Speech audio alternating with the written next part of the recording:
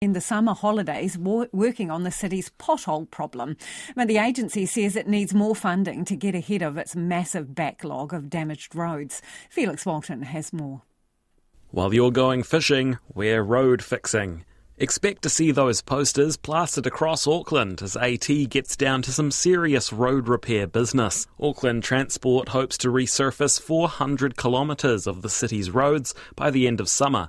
Chief Executive Dean Kimpton is calling it the summer road renovation. This year, in anticipation of good weather, we're back. While people are out on holiday and moving around Auckland and New Zealand on holidays, we want to fix the roads. It may have a fancy name, but Greater Auckland's Matt Lowry says it's nothing new. I think maintenance is really important. This is part of a regular piece of work that they do every year. They're just putting a bit more branding and marketing around it, really. But this is pretty standard practice across Auckland and across the country.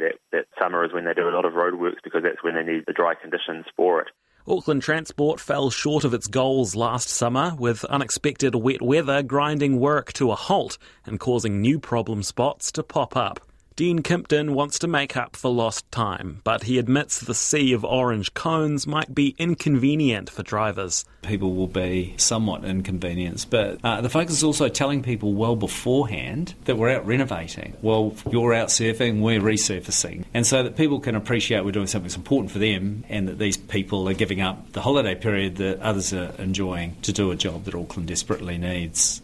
He says the work needs to be done now so it doesn't get worse in the future. If we don't resurface, then we're into rebuild. Rebuild is, 10 or 20 times the cost. So we'll be into that position more rapidly if we don't do this sort of work. Chief Engineer Murray Burt is anticipating some blowback from frustrated Aucklanders. It's important to respect those frontline workers that are doing the work. There's been incidences of road workers receiving physical and verbal abuse, and it's important to remember these are members of the community that are doing their job and actually out there working to fix the roads for Auckland and Aucklanders. Mr Burt says Auckland Transport needs to pick up the pace to get ahead of its 1,400-kilometre backlog. With the resources we have, we're doing as much as possible. However, doing what we can to fix the roads is not enough at the moment. What we really need to achieve is 10% of the network resurfaced every year. The funding that we have only allows us to cover around 5% or 6% of the network. He says the new government needs to put more money into the Land Transport Fund. Looking at the next 3-year period, the shortage of funding across all of New Zealand for local road renewals is about $1 billion. And in Auckland, we're short about $200 million.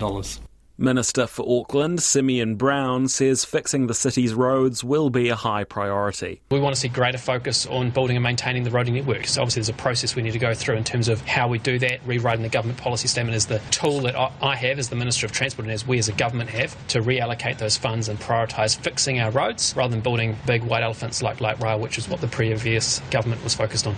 Mr Brown says the government's new transport policy statement will go out for consultation early next year.